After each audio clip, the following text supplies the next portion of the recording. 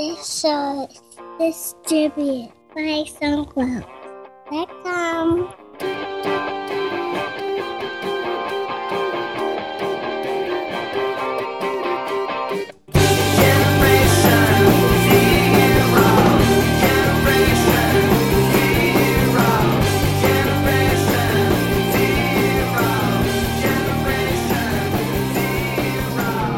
Welcome to episode 147 of TechSync, hosted by myself, Justin Vincent, and Jason Roberts.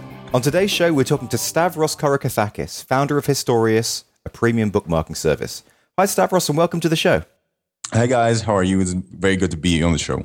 Great. Well, it's nice to finally get you on. We playing a little, schedule tag there for about 3 weeks. So yeah, glad we can finally get this going. Yep. So I started using Historious a couple months ago, which is your web app. And I guess we should start by just having you give us a little overview of what is Historious and why did you get started on it? Sure. Well, Historious is a sort of a bookmarking search engine, which the main difference from the other bookmarking websites is that when you bookmark a website, Historious goes to the site and indexes the entire page, so it sees what you which page you were on. It gets all the contents and it indexes all the web pages just like Google does. So in the end, you have your own personal search engine of all the websites you visited or you liked. So, yeah. Well, does it make an actual local copy of it as well in case the site goes down? Yeah, it does make a local copy. It doesn't include the actual media or photos or whatever, but it does make a copy of the entire page. So if the site goes down or, if it has too much traffic or whatever, you can just go to your local cached copy. And even if the site changes in the meantime, you can still refer to your old copy the way it was when you first bookmarked it.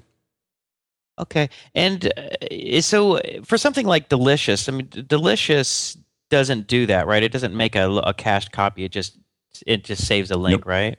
Yep, it just saves a link. And Delicious uses more of a sort of tag structured approach to bookmarking.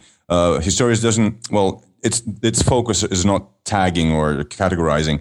It just it wants you to click and bookmark whatever you want, whatever you marginally even like.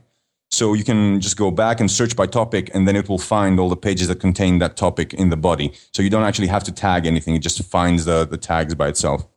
It's interesting that it's premium. This is something that you would typically think of as a free product, but you've gone the premium route. I'm interested to know what sort of success have you had with that? Well, we have had some problems with that. Like people would say, why shouldn't I use Delicious? It's free. And I would say if Delicious works for you, you can just use that. But we think that if you provide better value, more value to a customer, they will not be averse to actually paying you for your services.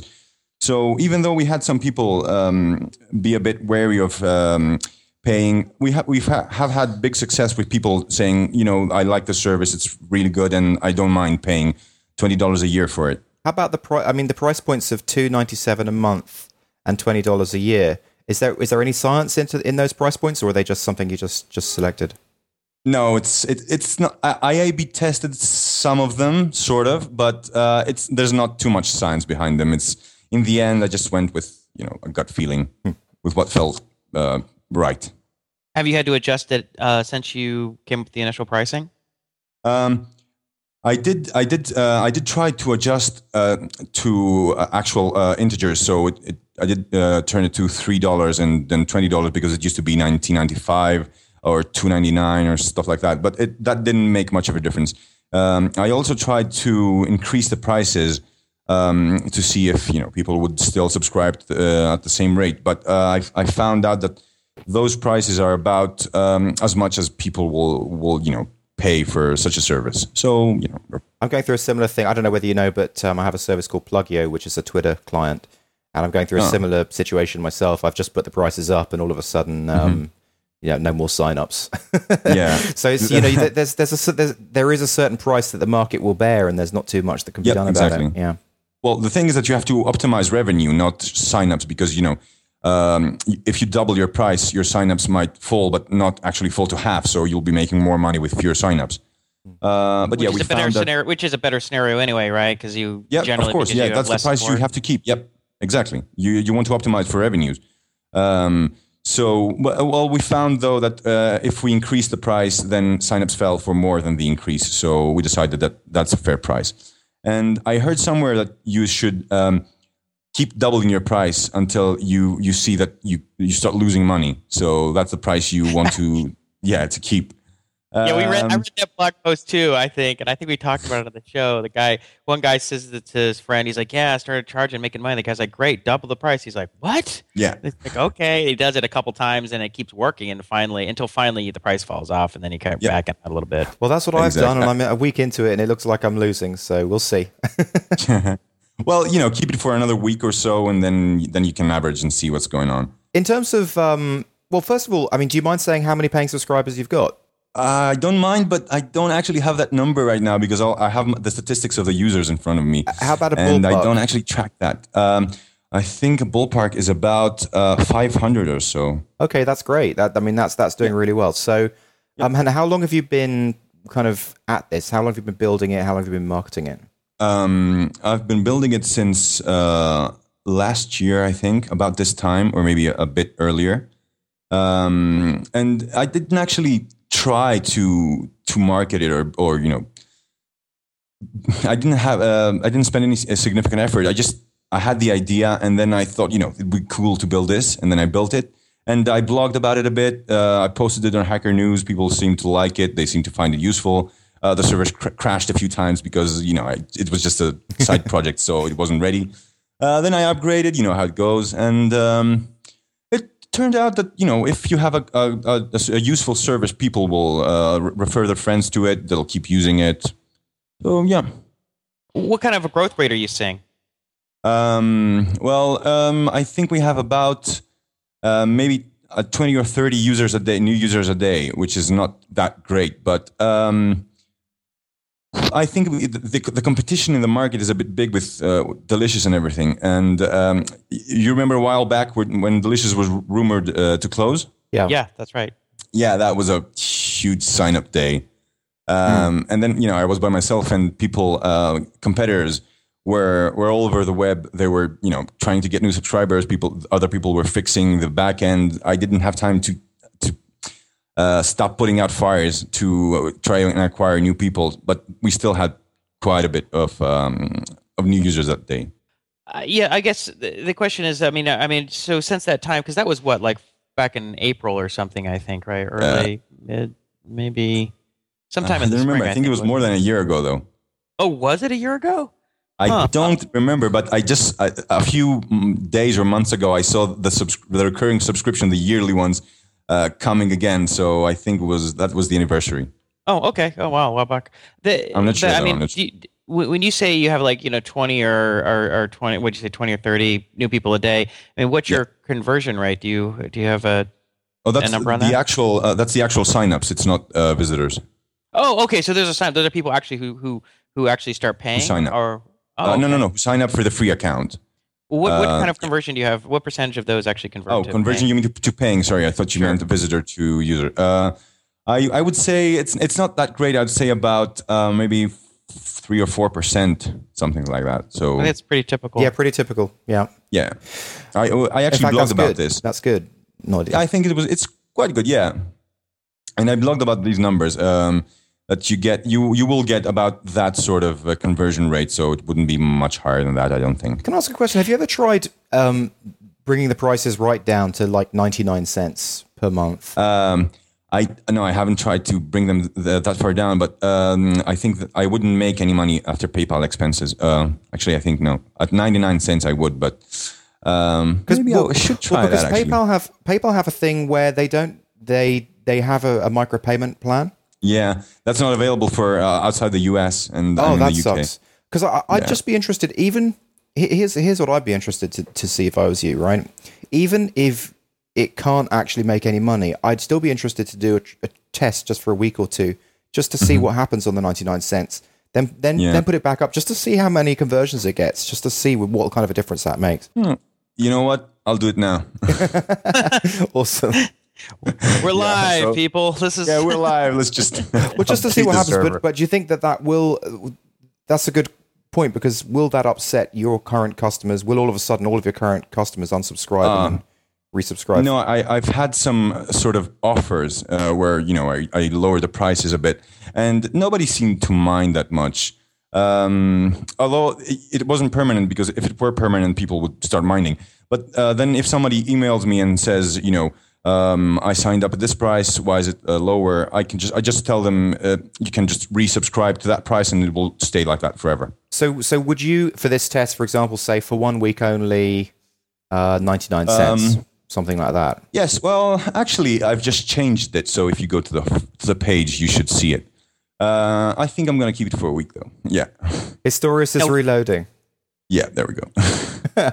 Okay, that's awesome. That really is peer programming. Yeah. That's agile. That's agile. So, but hang on. Now the only issue is 99 cents monthly, right? But the 19.95 annual. Well, yeah, I didn't change that. Okay. Sorry. That one stays as is. It's an offer. Okay. Okay, so what got you started on Historious? I mean, and what made you? I mean, it's one thing to build it for yourself, but also what made you decide to launch it as a product? Well, I had a conversation with a friend of mine, and I had sent him an article on some topic, I don't remember, and then a few days after that, he got me on IM, and he asked me, "Hey, do you remember that article about X that you had sent me the other day?" And I did remember where it was, like the actual website. So I went on Google and typed the name of the website and then the topic, and I found it. But I thought, why can't my friend find it if he remembers the topic? Like, why shouldn't he be able to just find it even if he doesn't remember the name of the website? So I thought, what if your bookmarks had full text search, and then you could search everything? Right. So yeah, I thought that'd be a cool idea. I started programming. I had a rough sort of minimum viable product ready in 3 days, I think. I launched that to Hacker News. It turned out that the indexing, the full text search engine couldn't index at all, especially with that amount of users. And then it was free back then, like completely free, and people started importing 5,000 delicious bookmarks, and I had to spider all of them. Wow. Well, what kind of index were you of text index were you using?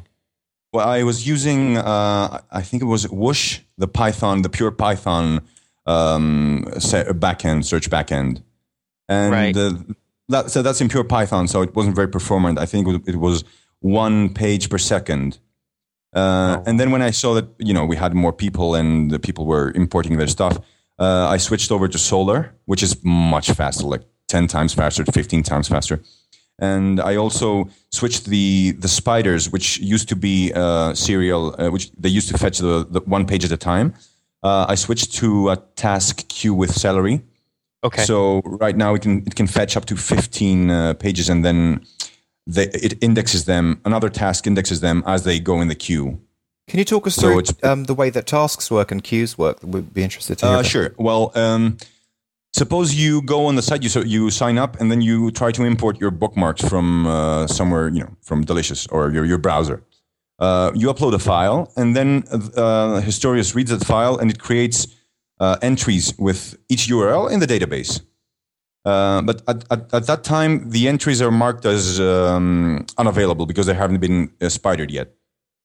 So what Historious does is it goes off and it creates 15 tasks, and then each task gets one item from your bookmarks and starts fetching the page. So when it's done, it saves the page to the database and then marks it as retrieved. So the indexing task then goes in and sees which pages have been retrieved but haven't been indexed, and then indexes them. Is a task like a little encapsulated process or something like that? What's a task? That's exactly it. Yes. Okay. It's just a small bit of code that runs independently. It just takes an input and produces an output, so you can run as many as you want. They don't depend on anything else. Where did you come up with the number of 15? That's because if you have any more and someone adds, say, a few URLs from the same website, you would have 20 processes just hammering their server, and it would be very polite Plus, I think it's a good compromise between speed and memory usage and all that stuff. Okay, so you experimented with various numbers and 15 is just what you... And okay, I think 15 is very good for retrieving because usually you're waiting on the network anyway. So they don't do much. They just wait for data to come back. Did you build your own job queue system or you're using someone? No. I just use Celery. I didn't build my own much of anything because all these things are available. So, why reinvent the wheel? Oh, okay, cool. So is it easy enough to pass tasks around to other machines? Oh, yeah. You just write one function. Yeah. You add a small piece of code on the top, and then it runs in the queue. It took me 5 minutes to integrate. It was fantastic. I love it. That's called Celery. Yeah, Celery is a pretty well-known task queue. Yeah. I know that's really big in the... I mean, I guess it's I know Python, but is it available for Ruby as well? I'm not sure. The whole website is written in Python and Django, so... Okay. I haven't looked at Ruby. Is that what you built everything in? Is everything Python or? Yeah, I quite like Python. I had a look at Ruby, but I think Ruby and Python are similar enough that you wouldn't get that much of a benefit in learning one if you knew the other. Right. So yeah, and plus I didn't like the syntax. I'm more of a white space kind of guy. Right. So you just and now what about the actual framework? Do you use Django or is it from scratch? Yeah, I use Django because that's mostly what I'm familiar with. But also I think that the new micro frameworks you have to reinvent a bit of the wheel again. So I figured why not use Django, which already had most of the things in it. And the good thing about it is that I could make changes really easily. So someone would email me saying, hey, you know what? It'd be cool if you could do this small thing.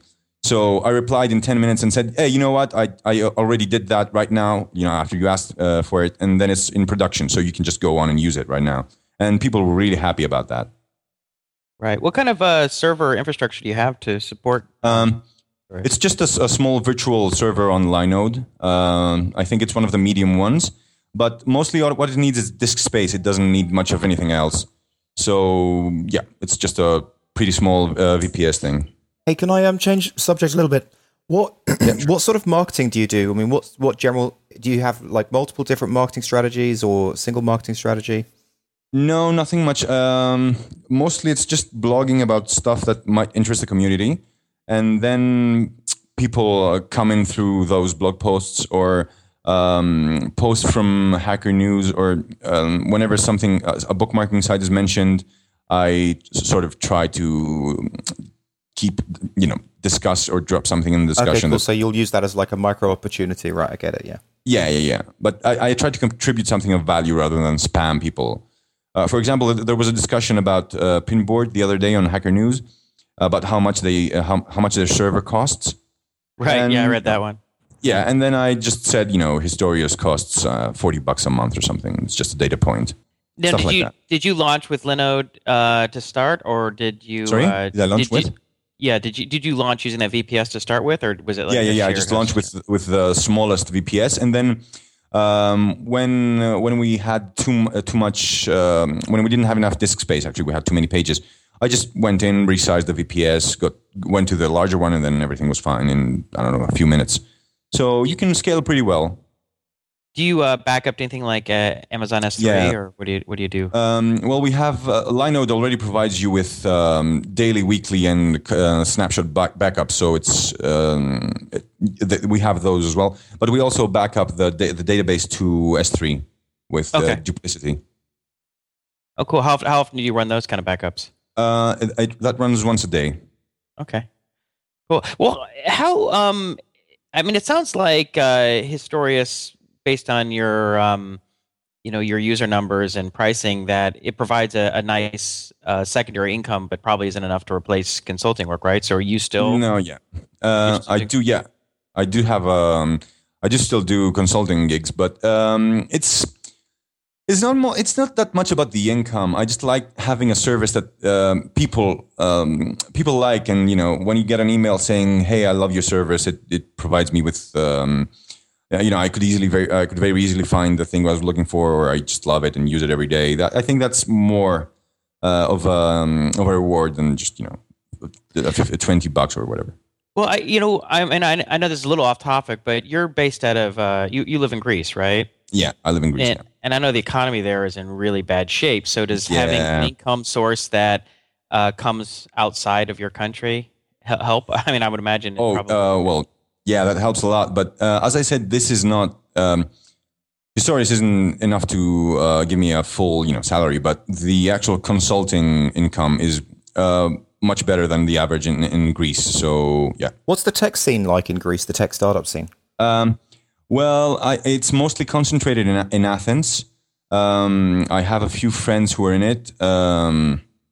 They've just gone to TechCrunch Disrupt, and I see all their posts on Google Plus and stuff, and I'm jealous of them. They have Bug Sense, a bug tracking service, which is great. It's not very, very much evolved. It's not that big, but there are plenty of good people, and they're doing very good work. So why don't we give them a little plug? What's their bug tracking service?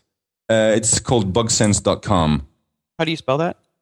BugSense. It's BUGSENSE.com. And it's fantastic. It's for mobile. If you have a mobile app and it crashes, it just sends you a message right on the dashboard, and then you can see all the crashes and all the bugs. I love it.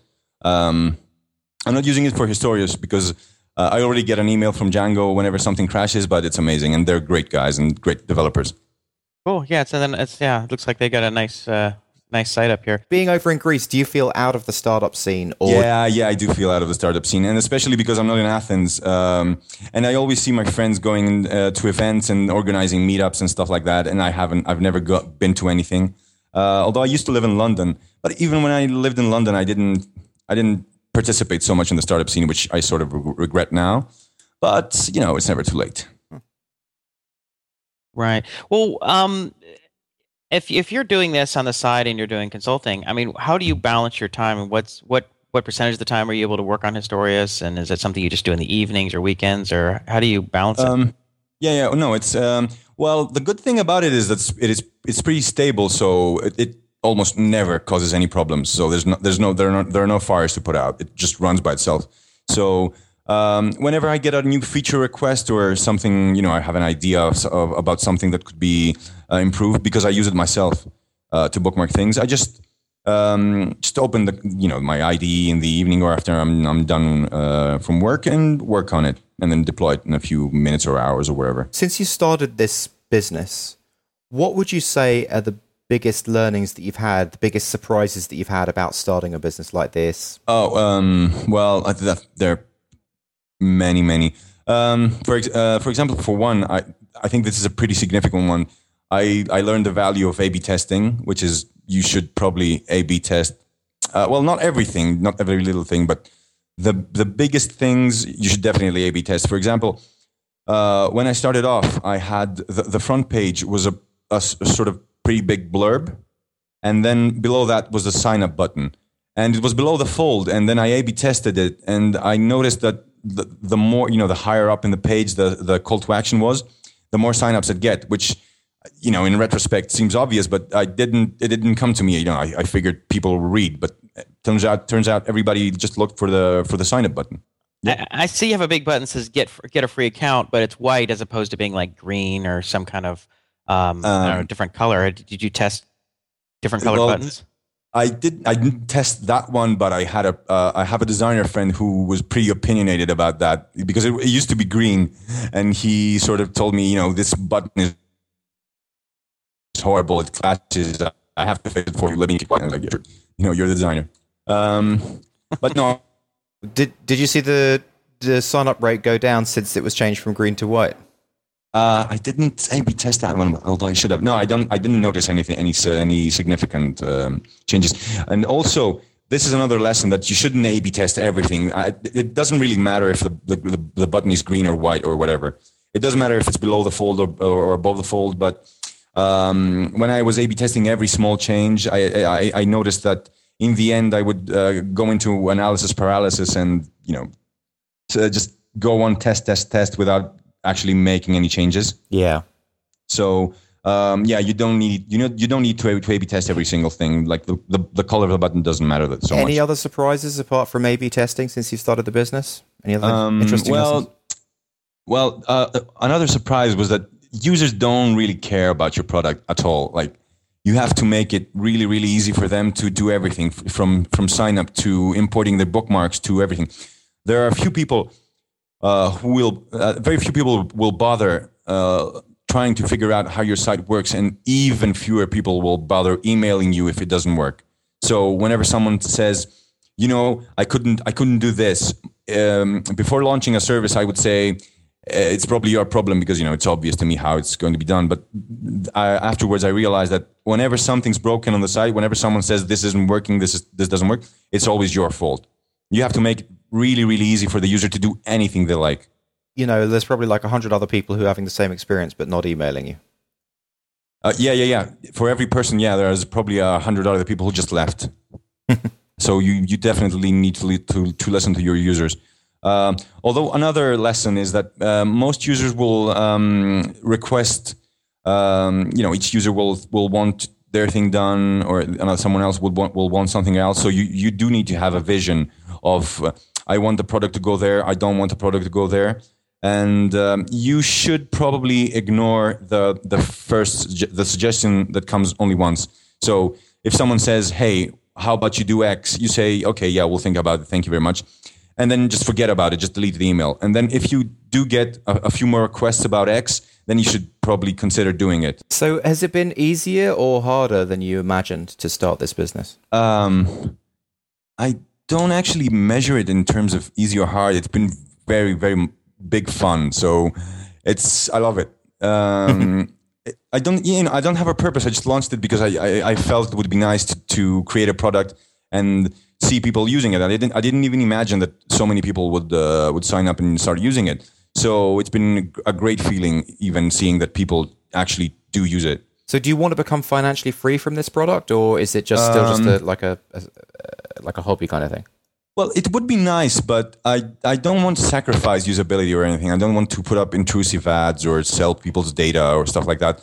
I would very much rather have it be, pay for itself, which it does right now, and stay online forever with the few users it has now, rather than compromise the user experience for making more money. Right. Do you have ideas for other products? I mean, if assuming this doesn't blow up and become a much bigger money generating thing, I mean, would you consider just say launching a second or third web app? Yeah, of course. I have quite a few ideas, although I don't have much time right now to work on them with the consulting business. But I am thinking of launching another startup, which I haven't yet found the big idea I want to launch with. But I do have a few fun side projects to work on. For example, me and my other friends were talking about a sort of game where you could challenge your friends to do things, and it would be sort of a social little game where you'd bet that your friend can read a book by the end of the week or whatever, and then other people could join in the bet and stuff like that, just for fun. Right. I remember seeing something like that a while back, like Bragger or something like Bragger. Yeah, there was something like that, but I think they had money, so you had to pledge. And then you won or lost money or something like that. It did get a bit of traction, but it wasn't so much of a game as it was a sort of how do you call it? What do you call it? A self improvement web app. Right. It was a bit of different focus. The thing I'm thinking about is more fun than actually improving yourself. Right. So, what kind of a payment system do you use? We just use PayPal because. Really? Everything else turns out to be a bit of a chore to set up, and they want too much verification. I guess we haven't had too much trouble with PayPal, so I went with that in the early days of the app and just stuck with it a bit because it seems to work. So, right, Jess and I have been looking into this a little bit more for our next project, and we were trying to figure out whether PayPal is the right answer or not. It does seem like, unless you, at least when you think of things in terms of the MVP approach, it's like PayPal is like the easiest, quickest thing you can get up and going. Yeah, and exactly. If you run into issues later where you want to have a merchant account or whatever, then maybe deal with it then, I guess. Yep. And I don't think it should be that hard to switch over to another merchant account. Ideally, your workflow will be the same. Like they will be billing they will be billing the customers each month or whatever you set, and then you'll be getting a notification each month or each year or whatever, and you just act on that. It shouldn't be that hard to change. Also, another thing that made me sort of go with PayPal is that there aren't too many good gateways available outside the US. So I had seen a few good ones in the US, but nothing too good outside. I think Amazon has a good one, but it's still not available outside the US, so I couldn't go with that one. This is like Google Checkout. I don't know if you. I think Google Checkout is available, but I think PayPal does recurring, and Google Checkout doesn't. I don't remember very well because as I said, PayPal sort of worked. Yeah, like I just got a beta invitation to Stripe, which is another one of these kind of slick little payment systems that's supposed to work really well for developers. But then again, it was like, it doesn't work outside of the US or something. So I'm like, well, all right. I mean, the problem is our markets these days are global. They're not just the US. So you got, even if you're like, well, it's only in English, well, you got most of Europe and Australia and, all these other places. No, so. it works for accepting payments. Just they can't pay you. So I'm not a US citizen. The company's not a US company, so I couldn't sign up for them. But the user would be able to pay you outside the US. Oh, for Stripe? Okay, so what you'd have to do is... I'm not sure for Stripe, but the other ones, yeah, they didn't work. I couldn't sign up for them like as a foreigner. So is your company... did you set Historious up as a separate entity, or is it just a product under... I think your company is what, Stochastic Technologies? It's Stochastic, and Historious is a product of Stochastic. And I have a few other ones which are about, just side projects as well for fun. I have one I like very much, and it hasn't taken off. It's called Your Pain, and Pain is PANE.com, and okay. it gives you a bookmarklet where you can when you're on a page, you can just select the bookmarklet, and then it gives you a list of your friends, and you select your friends, and it emails the page to them, so you share stuff really easily. But yeah, nobody seems to be using that. On your just to change the subject a little, on your blog, I see on October 23rd you had a blog post about pricing, and at the top. Sorry, which one? October 23rd. The Historious blog, because I have 4 or 5. Oh, sorry, the Historious blog. Yeah. Okay. So the Historious blog, you've got a blog post about pricing, and at the top you've got, please help us with our pricing research by filling out our 5 questions survey. Oh yeah. I'm interested to know what the results of that survey were. Not enough people took it. Oh, that sucks. This web app, the Price Intelligently thing, did seem to be helpful in choosing a price, but not enough people took it, so there wasn't enough interest for me to actually find what people would think. Although I think most people who did take it, like the 10 or so people who did, sort of wrote in the prices I already have, so it was $2 or $3, stuff like that. Huh. Right. Yeah. So, what about the design? I mean, design. It looks professional. Do you use someone who's part of your consulting company, or I bought that for $10 out of ThemeForest. Nice. Yeah. That's well done. I basically everything, like every one of my projects from now on will have a ThemeForest theme, unless it makes $5,000 a month or something, and I can afford to hire a professional. But I don't see why, because with ThemeForest you can just have any theme you want, and they are all professionally designed, and you can just get them for $10. Wow. So it's not just like a theme for a blog. I mean, it can be a theme for any kind of web application. I mean, is there just like a categories of themes or something? Yeah, they have categories of themes. If you go to my personal blog, which is korokithakis.net, you will see that one's more of a bloggy theme, which is again from ThemeForest. So you can select which one you want, and their web app themes are pretty customizable. So they give you the elements, and then you can use them as you like. For example, the theme for Historious had a pricing page, which had the 3 or 4 or 5 or however many you want columns on the top, and then you could include whatever you wanted on the bottom. I chose to include a few icons and then some copy. But you can do whatever you want, and they have pretty good instructions in them, in all the themes, so you can change them really easily. What about like Stochastic's blog is nice? Is that also a ThemeForest? Yeah, that's anything that looks nice is from ThemeForest. Well, you said you had a designer was doing some work on your buttons and stuff, or at least arguing with you about it. Just a friend of mine who saw the button and had a fit. Criticizing a friend. He had a designer fit. Yeah, he had a designer fit. He raged pretty hard. Yeah, I have to change that button. That it clashes. Well, green on red is very Christmas, isn't it? Yeah, it was a bit clashy. I agree. So I just let him do it. Well, hey, I like Christmas. Christmas is a good holiday. Well, what about the logo? Did you have that? Yeah, the same friend again. That's a professionally designed logo, and my friend's a great designer. So he's the one who designed that. His website is ridgeberry.com, I think. Yeah, well, I'll get that from you after the show because Okay. we'll put a link to that and also to these other sites you've mentioned. So it's your advice then to have a professional design the logo, but then get the theme off of ThemeForest, and that'll get you 90% well, of it. it's not. It depends. If you're a bootstrap startup, you can't spend $2,000 on designing a site.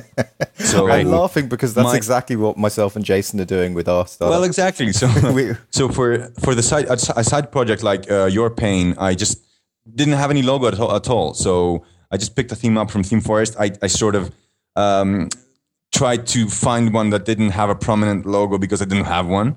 And yeah, I just tried to avoid that. But for Historious, I had this friend which I sort of, got to design 2 hours worth of logo for me.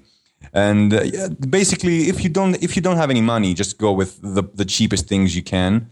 And I realize that someone will be using the Historious theme somewhere else, but I think that the odds of a user seeing it are pretty low, seeing it somewhere else. So it's not worth spending 20 times or 40 times as much money getting a professional design, rather than get one for the beginning. And then if you make it big, you can just hire a professional designer to give your site a proper branding and its own face.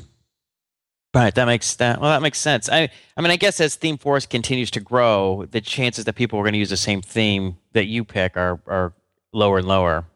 Right. Well, as it continues to grow, more people buy the same theme, but also they get more themes. So I would hope that one cancels. Hopefully, the number of themes outgrows the number of people. Yeah, exactly. Exactly. I guess that depends.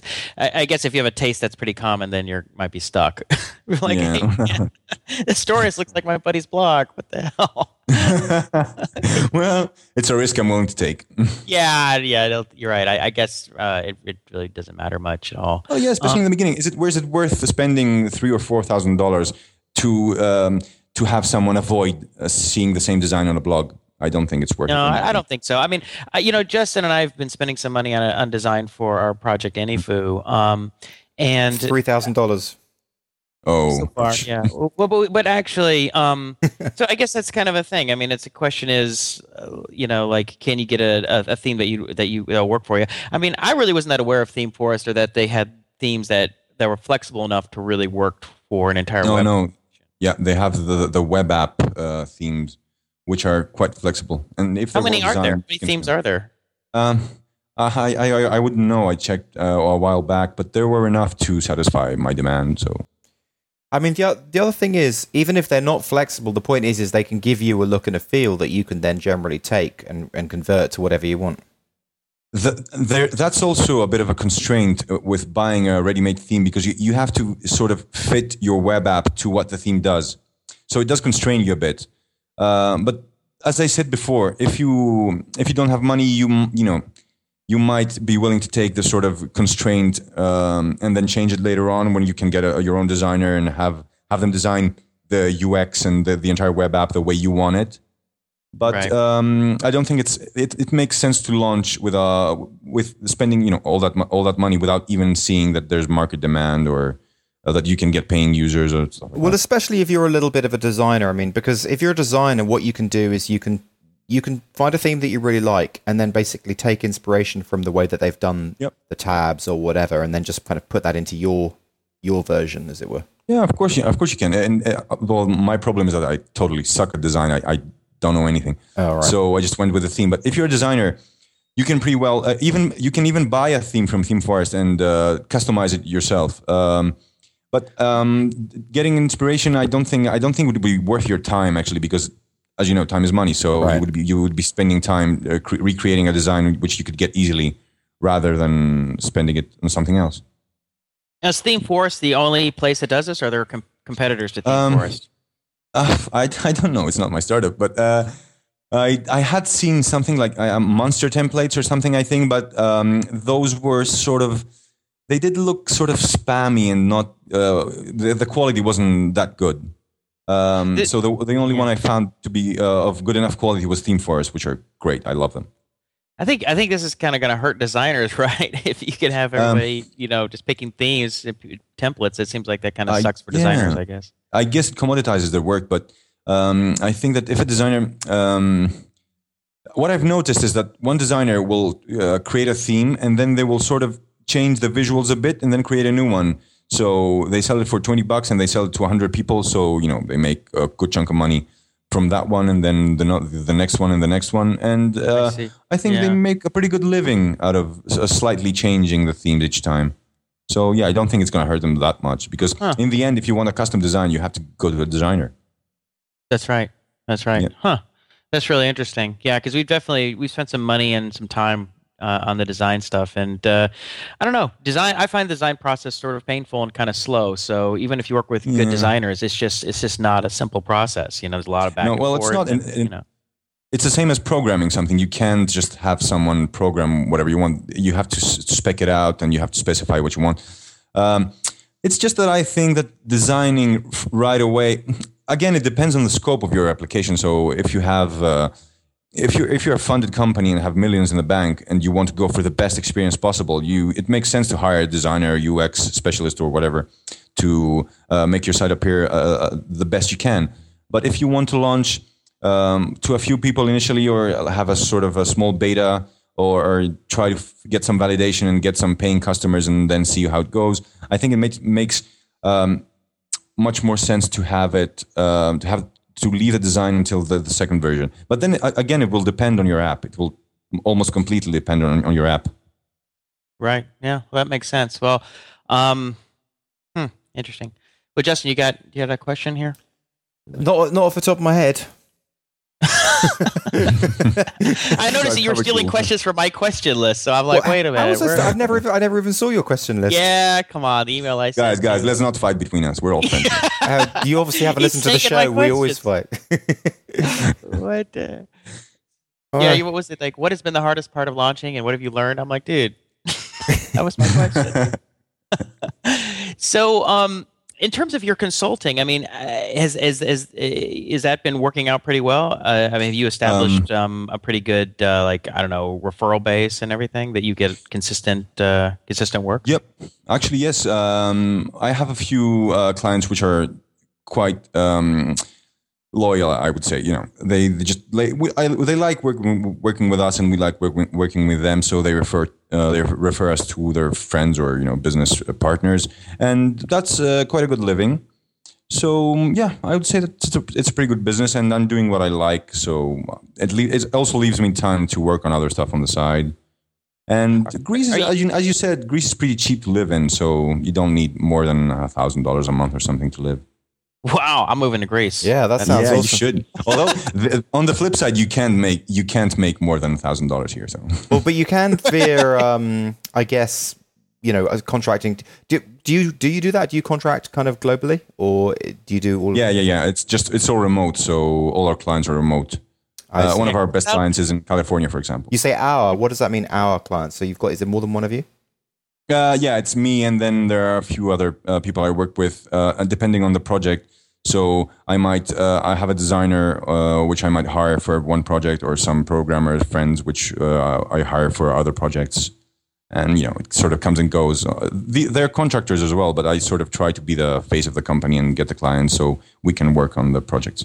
Yeah, I tell you something. I love island hopping in Greece. That was one of my favorite things to have ever done. Sorry, which one? My favorite things to have ever done is to go island hopping in Greece between the islands. Oh, well, is that too touristy? Is that am I?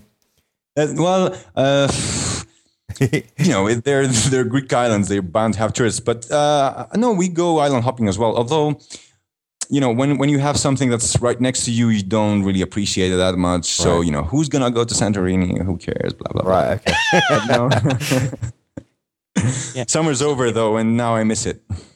Right. So if you're making, let's say you're consulting globally and you're making $10,000 to $15,000 a month as a consultant, would you live like a king in Greece? Oh, you would not know what to do with that much money. Wow. So that might be an idea, Justin. Move to Greece for a year. Yep. 6 months. Yeah. It's interesting. Like maybe you could give us a little a background about the experience of what it's like to be part of this kind of economic crisis that's going on over there, and tell us a little bit about that. The everyday experience is that nobody can get a job. So I have, many of my friends either are out of a job or they are in low-paying jobs. And right now there are tax increases and salary cuts. So everyone has their salary cut to, I don't know, 100 euros a month less or something. And then we have the new VAT, the tax on food went up 10% in one day. So now food costs 10% more. So you have to eat 10% less, of course. So that's not, it's not a really good situation to be in. And you see, you see your friends not being able to go out. So you would say, hey guys, let's go out for drinks. And they'd say, it's sort of the end of the month and I'd like to spend the night inside because I don't have that much money. And do they think that there's a way out of it? I mean, what's the general consensus of how things are going to get fixed? Or for the country, you mean, or for the individuals? I think for the country, yeah. That's what I'm asking you. No, I don't think there's I don't know. I don't think anybody knows. In the news, you just see that some people say it would be better if we were bankrupt and we just got it over with. And other people say, no, it would be better if we didn't go bankrupt and we sort of remain poor forever. I think you guys should follow the Argentina model, which is just declare bankruptcy. We're not paying anybody. We're starting over. Yeah, but the problem with that is that Greece doesn't really produce much of anything. Well, to my understanding, Argentina did. So that's why it worked for them. Whereas we're all just middlemen. So what is your main income through tourism then? Greece? I think it's pretty much. I'm not really an expert on any of these things. I just think, we get quite a good chunk of money from tourism, which as a culture we're not really that well equipped to handle because most people are trying to, I don't know, swindle tourists and stuff like that. So they don't think they don't how do you say it? They don't think about the future. They just think about making a quick buck now rather than improving tourism for the country. I will say that I went to Santorini this summer, and I was very pleasantly surprised because everything was really clean, and I was just surprised that a Greek island would be clean and spotless, and everything was great. So I guess there's hope, or maybe it was because it's one of the main tourist spots, so they had to pay attention to it. But yeah, I did love it. It was fantastic. Jason, we've been talking about, I've been mentioning to you this idea of countries like Ireland and Greece retooling and becoming specialists in software creation, but especially about building businesses like Historious. Like imagine if the whole youth of Greece started building things like Historious. You could be bringing money in from abroad into Greece by taking a model like that. Although the problem is getting people interested in software development. Yeah, I mean, first of all, Justin, there's only there's a very small number of people who can actually, do this kind of stuff and are going to want to do it. And plus, there's only a certain amount of demand for it. Everybody doing it, right? Everybody's selling software, and who's paying for it? It's kind of the cycle of everybody's selling, and unless it's a bubble where you have all this sort of like free money coming in and propping things up temporarily. Do you remember in the late '90s and the first internet bubble, like all the software companies, internet companies were selling to one another because they all had VC money? Yeah. But in the end, so there's a limit to that. I mean, I think you could probably, bring tech innovation, tech startup to these countries and have a little bit of a spark there. But, there's only so much you can do. I mean, well, I think the thing is that there is a bit of innovation. I do see innovation in people, an entrepreneurial spirit and all that stuff. But the thing is that we're just not that many people, so we can't reach the level of the Silicon Valley or London or whatever. But I do see people creating their own companies and launching their own web apps, like my friends, which I admire. Right. No. So are you planning on staying in Greece? I mean, does it work out for you because you can actually make a decent income, but then still? Yeah, well, it's brilliant because you can make a decent income, and it's a fantastic country to live in. I lived in London for a year, and the weather wasn't really that good. It was just depressing.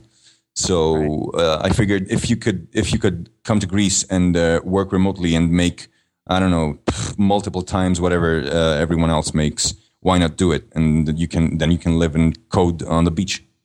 Yeah, well, this they say is that people's happiness with their income is relative to what everyone around you makes. So if you make $50,000 a year, but everyone else around you makes 10 or 12, you feel like the king. Yeah, if you're making $500,000 and everyone else around you makes $5 million, you feel like a pauper. And so yeah, right. I mean, so yeah, I mean, I guess if you made like even a standard or even lower than standard sort of like freelancer rate from the U.S., let's say you're making, I don't know what, 80 to 120 grand a year as a consultant. That's way too much. Still, like if you're making 40,000, I think it'd be pretty good here. Yeah. So so basically you could work like a few hours a day and be like a couple hours a day, and like I'm done. Yeah. Maybe we should move to Greece, Jason. What's that? Maybe we should move to Greece. Yeah, should. But also, I think people are way too focused on material, possessions. So I don't think you need that much to be happy. Well, you need a computer. That's pretty cheap, though. Not if you buy Apple. It's like what? Yeah. Well, Apple is one of the cheapest ones, I think. I don't like it. I don't like the computers, but I think they're cheaper than the rest. You do? Yeah, you don't have to buy like a $3,500 MacBook Pro like you did, Justin. Yeah, if you get a small Air, aren't they like $1,000 or something? Yeah, I think so. Yeah, and you can code pretty well on that. You could buy a used laptop from 4 years ago and install Linux or whatever. I mean, the stuff that we used to write code in like 8 years ago, you could still write your Python or PHP code or whatever on it. And you know what? Actually, I got a new MacBook Pro. And I had an old MacBook, which I installed an SSD on and then gave it to my dad. And then the 5-year-old MacBook is faster than my new MacBook Pro. So, why is that? What? Because of the SSD. It's so much faster. Because the SSD. Okay. Yeah. It's really fast. And why did I get this computer if the old one's gonna be faster? Oh yeah. So I guess in a sense, it's the bottleneck wasn't the processor; it was the I/O. Yeah, definitely. It was definitely the disk. So if you have the chance to get an SSD, you should definitely do it. And then your 5-year-old laptop will be smoking. It's gonna run really fast. Hey, I think that's a Hacker News post for you. Don't buy a new laptop. Buy an SSD for an old laptop. Yeah, that would go to the top. Yeah, that would be pro tip. And bookmark this blog post using Historious. FYI. Yeah. Well, I want to ask you one more question about Greece. Yeah. So, my wife is addicted to watching like these House Hunters International. So where you have like these American or Australian or British expats go to like places like Italy and Spain and I don't know if I've seen one in Greece, but the houses are still really expensive. Like if you wanted a nice home in town, I mean they're not cheap. I mean, what's the house? I'm not sure on the housing prices, but I think I used to work for a construction company that did sell beach houses to foreigners, and I think they went for around 150,000 to 200,000 euros. I'm not sure if that's expensive or not, but no, not for a beach house. I mean, assuming it's like not just like a 1-bedroom, or 2. I mean, like it's like 2 or 3 bedrooms or something. For a family. I think they weren't that big, and I think they were a bit far from the beach. They had all sorts, but those are the going prices, I think. Did you know that you were coming onto a show about house prices and economy and Greece? From what I'd listened to, I didn't know. I didn't expect that.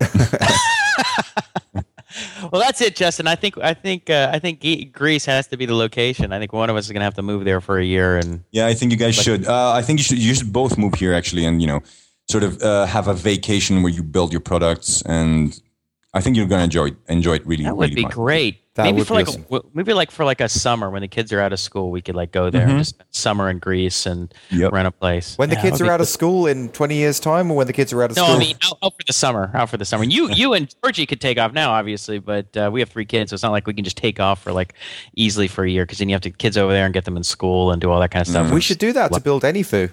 Let's do that this summer. Yep. Go to. I think you're gonna love it. I think you won't want to leave.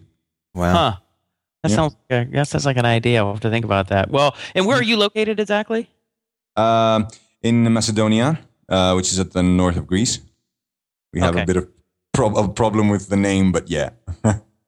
Okay, so because we'll be crashing at your place, right? Yeah. Oh yeah, sure. You guys can come whenever. Awesome. You're All right, invited. great. And Well, vice versa. You're welcome over here too. Yeah. Do you ever head Thank over? you very much. Sorry. Do you ever come to the U.S. or California for? Tech I stuff? did come. I did come to San Francisco for Y Combinator last year for Historious, actually, which I didn't get. And then I went to Los Angeles, which you came was and did fantastic. you came for a interview? Yeah. I did get the interview, but I didn't actually get in the program. And then I went to Los Angeles, which was the best vacation I've ever had. And I hope to repeat it again next month. Well, we're based in L.A., so if you come to Yeah. L.A., Oh, shoot us well, an that's email. fantastic. Yeah. Just I bring will. us an email. Let's go out and have some drinks. Although Jason doesn't drink, but he'll drink some milk while you and I drink. I don't Monster. drink either, so we can share some. Yeah. Well, Justin, you're not supposed to be drinking anyway, right? Remember, you got diabetes. Okay, no fair drinking. enough. All right. Cut it out. So I like have to remind him, like his mother. I'm like, what are you doing drinking again? Yeah. Well, I would actually the one question. That was just one interesting topic, real quick, is the Y Combinator thing. So you decided to apply for that for the Historious. Did they not like the idea, or did they not like it that you were a single founder, or did you hear? I think there were a few things going against me, which were one that I was a single founder, and their feedback was that I was a bit too obstinate, and that they wanted someone who was more willing to change the idea.